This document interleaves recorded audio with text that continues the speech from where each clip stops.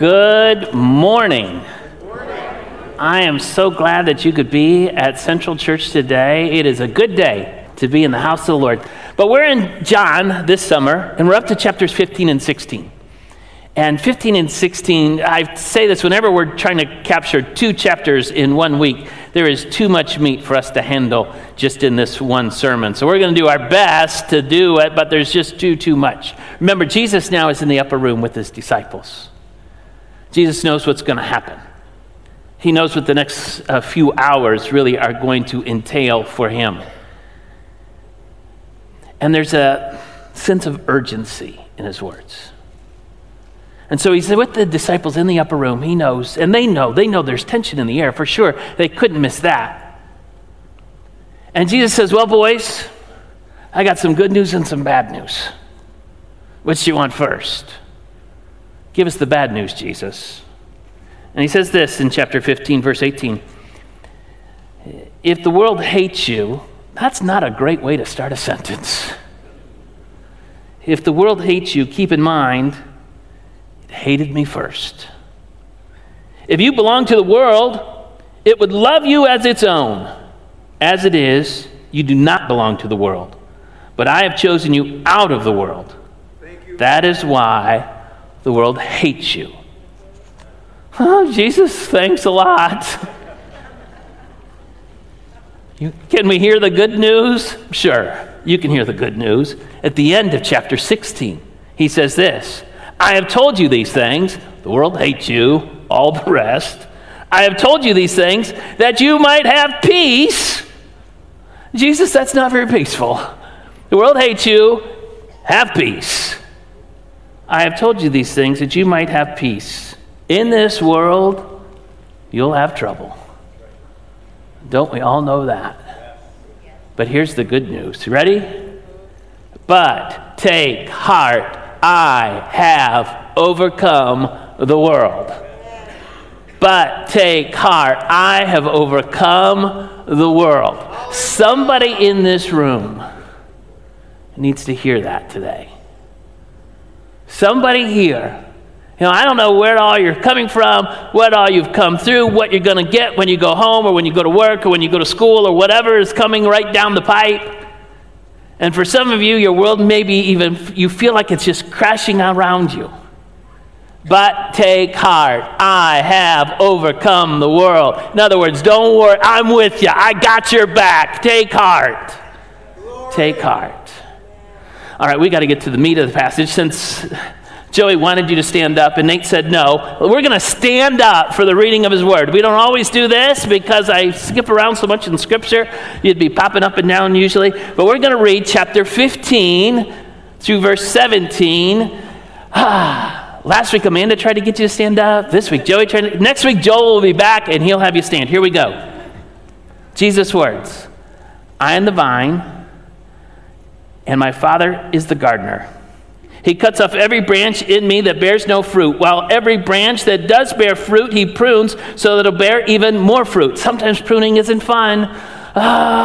He prunes the good for the great. Sometimes even pruning takes place in churches, and it's not always easy and it's not always fun. You are already clean because the word I have spoken to you. Remain in me as I also remain in you. No branch can bear fruit by itself. It must remain in the vine. Neither can you bear fruit unless you remain in me. I am the vine. You are the branches. If you remain in me and I in you, you will bear much fruit. Hallelujah. Apart from me, you can do nothing. Isn't that the truth? If you do not remain in me, you are like the branch that is thrown away and withers. Such branches are picked up and thrown in the fire and burned. We don't want that. If you remain in me and my words remain in you, ask whatever you wish and it will be done for you. This is to my Father's glory, that you will bear much fruit, showing yourselves to be my disciples. As the Father has loved me, so have I loved you. Now remain in my love. If you keep my commands, you will remain in my love, just as I have kept the Father's commands and remain in his love. I've told you this so that my joy may be in you and your joy may be complete. You can have complete joy, my brothers and sisters. My command is this: love each other as I have loved you. Greater love has no one than this, to lay down his life for one's friends. Jesus is going to live that out in the next few hours. You are my friends. If you do what I have commanded you, I no longer call you servants, because a servant does not know his master's business. Instead, I have called you friends. For everything that I've learned from my Father I've made known to you. You did not choose me, but I chose you and appointed you that you might go and bear fruit. Fruit that will last, still lasting 2,000 years later. And so that whatever you ask in my name, the Father will give you. This is my command. Love each other. Hallelujah. The word of the Lord. Thanks be to God. You may have a seat. Lord is working here, right? Jesus is a great storyteller. And we know that from the Sermon on the Mount. He takes everyday things and puts it into meaning. And so in this case, he says, I am the vine. This is the last of those I am statements that are in the Gospel of John. I am the way, I'm the truth, I'm the life, I'm the resurrection, I'm the good shepherd. All those 7 statements is the last one. I am the vine. Everybody would have known vines. There's grapevines wherever you look. They because the drinking water was not always safe, they'd make grape wine or juice or whatever, and they would drink that. So there were grape fields everywhere. Everyone knew what grapevines were. How many grapevines you got? Anybody got a grapevine in your backyard? Let me see your hands. 1, 2, 3, 4, 5, 6, 7, 8 of us, 9, 10 maybe. I used to have a grapevine in Kansas. It never produced a grape, I don't think. Did we ever eat those grapes? No, we never did. Carla says, no, we never did. It was just like a hedge. I didn't want to see my neighbor. It was just a hedge between, it was there before we got there. We had great neighbors. It was just a hedge between us and them. That's all that grapevine was. If we were in Napa Valley, wine country, then we would know grapevines probably better. We're in Flint, Michigan. What would Jesus say? If he were preaching, if he were talking to us in an upper room, trying to communicate the very same thing, what would he say? He would say, I am the power cord. I am the source of energy. I am the thing that gets you rolling when you're stuck. And you're the appliances. If you are me, you are the... Woo! Gotta be careful. Unplug it, they told me right away. That's a dumb illustration. All that for that. Jesus is telling these people, I am the vine. I am the nourishment. I am what keeps you going. Amen. If you're connected to me, you know how a branch and vines are connected? Sometimes you can't even tell where the branch ends and the vine begins. When you are so connected, that's what he wants. When I was in elementary school, I had a friend named Kenny, but no one called him Kenny. We all called him Goober. And me and Goober, we were in kindergarten, first grade, second grade, all together. And Goober and I did everything together. We traded baseball cards. We rode our bikes through the neighborhood all the time. We played Monopoly. I'd stay at his house. He'd stay at my house. And Goober and I, my mom said we were connected at the hip. Have you ever heard that phrase? Because wherever Goober was, I was. Wherever I was, Goober was. We were just a team. And that's what I think Jesus is talking about. But here's the problem. In third grade, so we were together in first grade, second grade, or kindergarten, first grade, second grade. Third grade, I had Miss Mitchell and he had Mrs. Furman. And so I didn't see Kenny as much. And then I skipped fourth grade, went to fifth grade. That's a long, messy story. But I went to fifth grade, and so I had a different lunch hour than Goober, and I had a different recess time than Goober. And And Goober and I, there was no big breakup. There was no big, thing. We just kind of went different ways. And by 6th grade, he had his friends and I had my friends. And I think sometimes that can happen in a relationship with Jesus. It's not a big breakup. It's kind of a slow fade. Quite honestly, I think the pandemic has enabled that slow fade to become a quicker fade. And it's not like we get mad at him, I want nothing to do with you. It's more, we're friends. But the power source, the connection, isn't nearly as close. I think that's where this chapter 15, can help us. In this chapter, in between verses 4 and 10, so 7 verses, he says remain 10 times. Here's a Bible tip. If you're ever reading scripture and you come to a certain passage that says the same thing 10 times in 7 verses, that probably means that God's trying to tell you something. And so in these 7 verses, it's remain, remain, remain, remain, remain, remain, remain, remain, remain, remain, remain. Was that 7 times? I don't know how many times. It's remain in me. Stay with me, be connected to me, be plugged into me. If you're not, trouble. I have a friend in seminary. He was super smart. If I would tell your name, he was super connected in the Church of the Nazarene. If I told you his name, you've been around Nazarene circles for a long time, you might even recognize his parents' name. Probably by now, he's the type of guy, head of the class type of guy, who would be, who knows, maybe even general superintendent. And something happened. I don't know what it was. Maybe it was something in his church, or maybe he saw some hypocrisy, or you know how it goes. Something happened. And my friend, who's so connected, right? I mean, he's super smart and super connected. He walked away. He walked away from it all. I mean, he left seminary. He left the church. He walked away from Jesus. A few years ago, when I was still living in Kansas City, he was living in Kansas City. We were friends, right? And so I called him up. It was before an Easter. And I said, hey, Easter's coming. Why don't you and your family come we're going to have a great service. Why don't you come? Why don't you come? Why don't you come? And his first words out of his mouth were, did my dad tell you to call? I said, no, man, I haven't talked to your dad. I just thought, it's Easter. Everybody needs to be at church on Easter.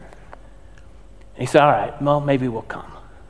So I watched all Easter Sunday, There's a big crowd, everything else going on. But I was watching for my friend. He's got to come, man. I remember when he was so on fire for Jesus. He's got to come. He didn't come. And his story is being retold over and over and over again these days.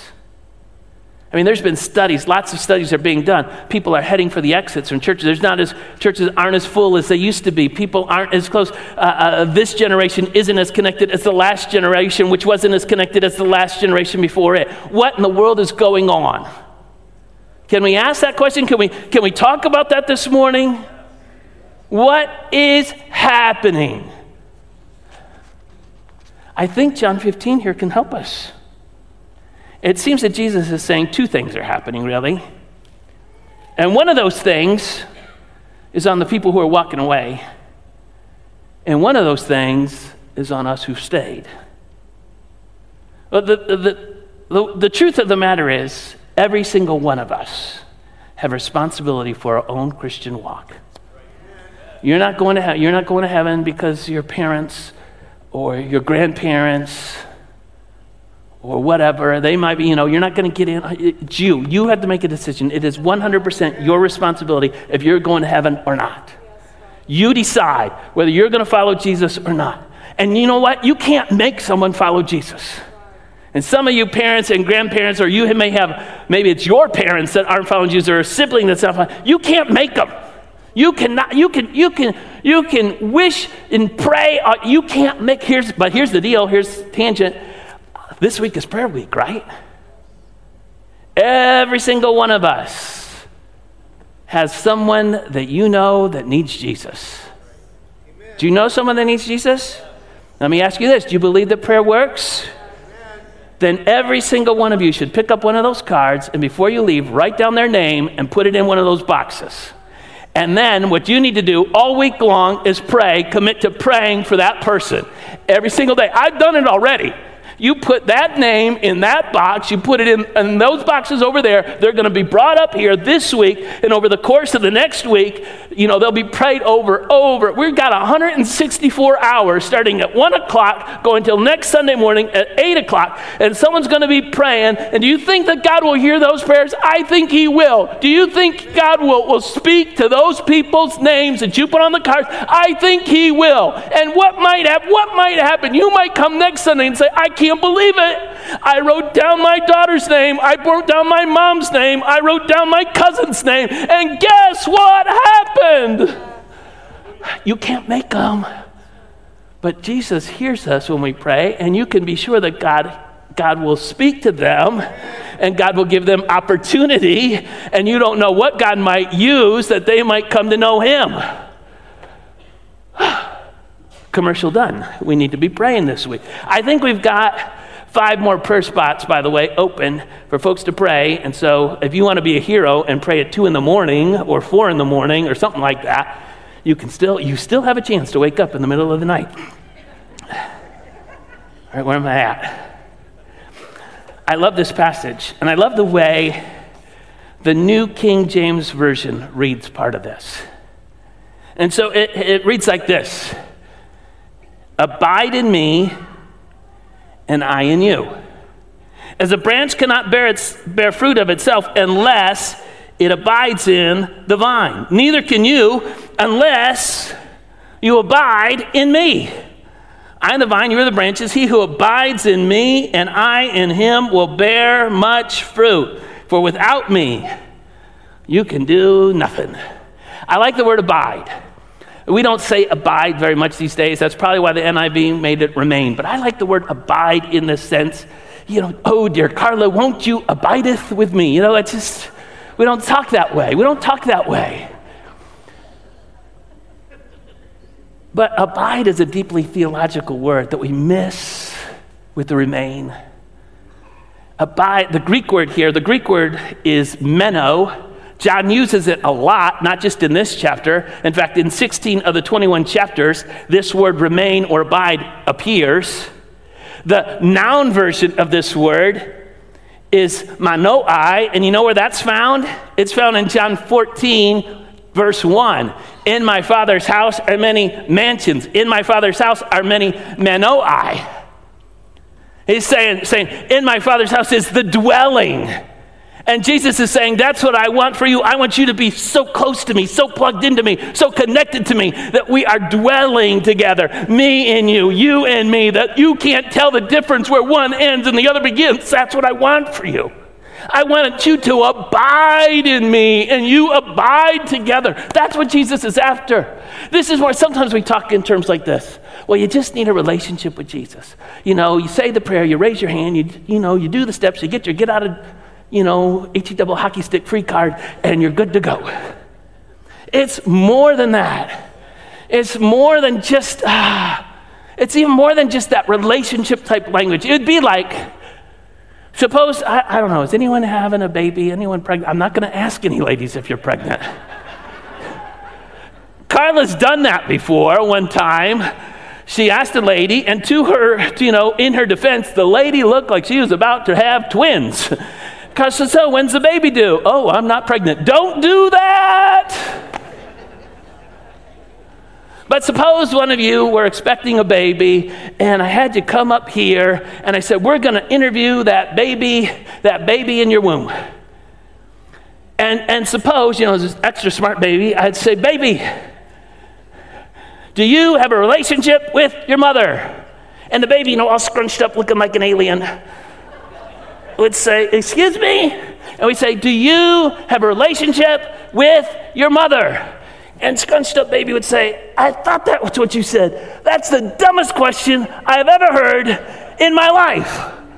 Do I have a relationship with her? Well, yeah, Yes, of course I have a relationship with her, but it's so much more than that. I can't breathe. I can't live without her. She supplies my nourishment. She supplies everything to me. We are so connected. Do I have a relationship? That is a colossal understatement. We'd say, wow, this preborn baby has a pretty good vocabulary.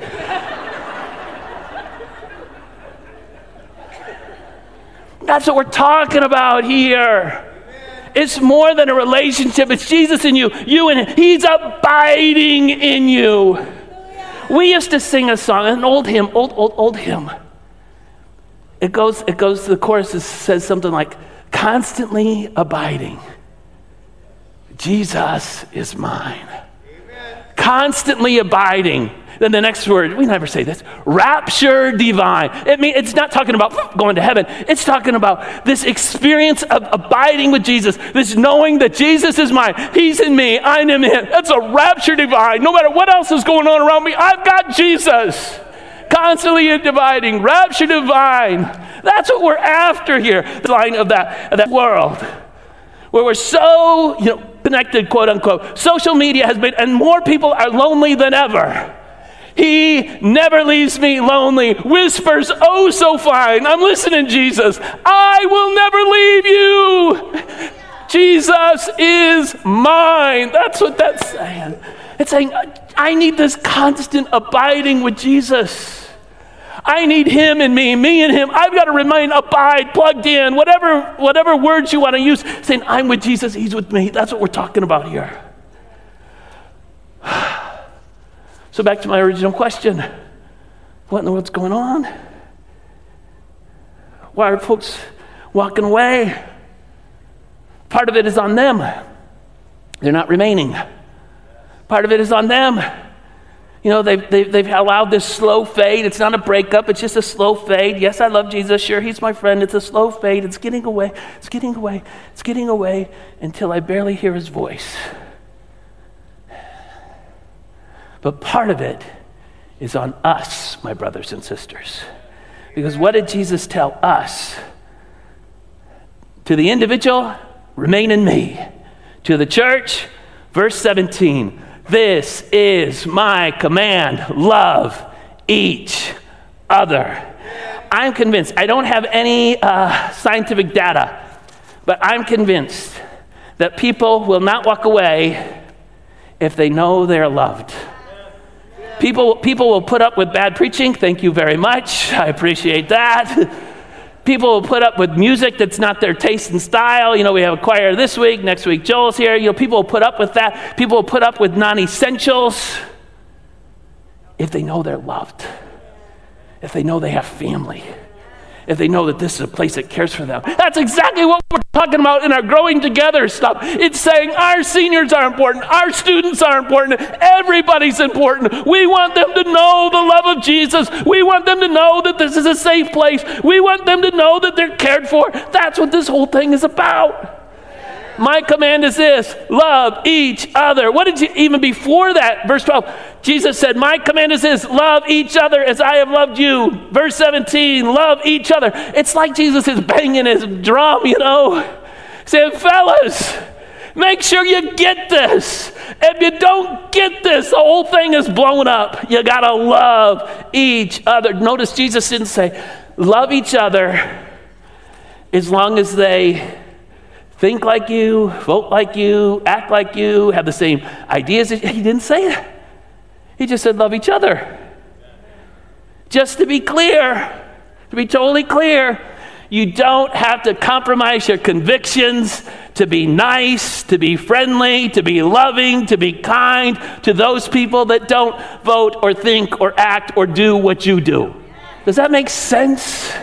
In this world where there's so much garbage going on, our world has sent this lie that said, if you don't agree, then you must not love. Absolutely wrong. You can love everybody. It doesn't matter how they vote or how they think or what they do. We're called to love. Let Jesus worry about all the rest. Love one another. Our job is to make sure that folks love. That folks know our love. Does that make sense? Their job is to remain, be plugged in, stay connected. And see, I think the problem sometimes is people feel, whether it's from the vibe we give off or the words we say or the things we post, that if their ideas are different, if they're coming from a different spot, if they have a different idea, they won't be loved. We got to change that.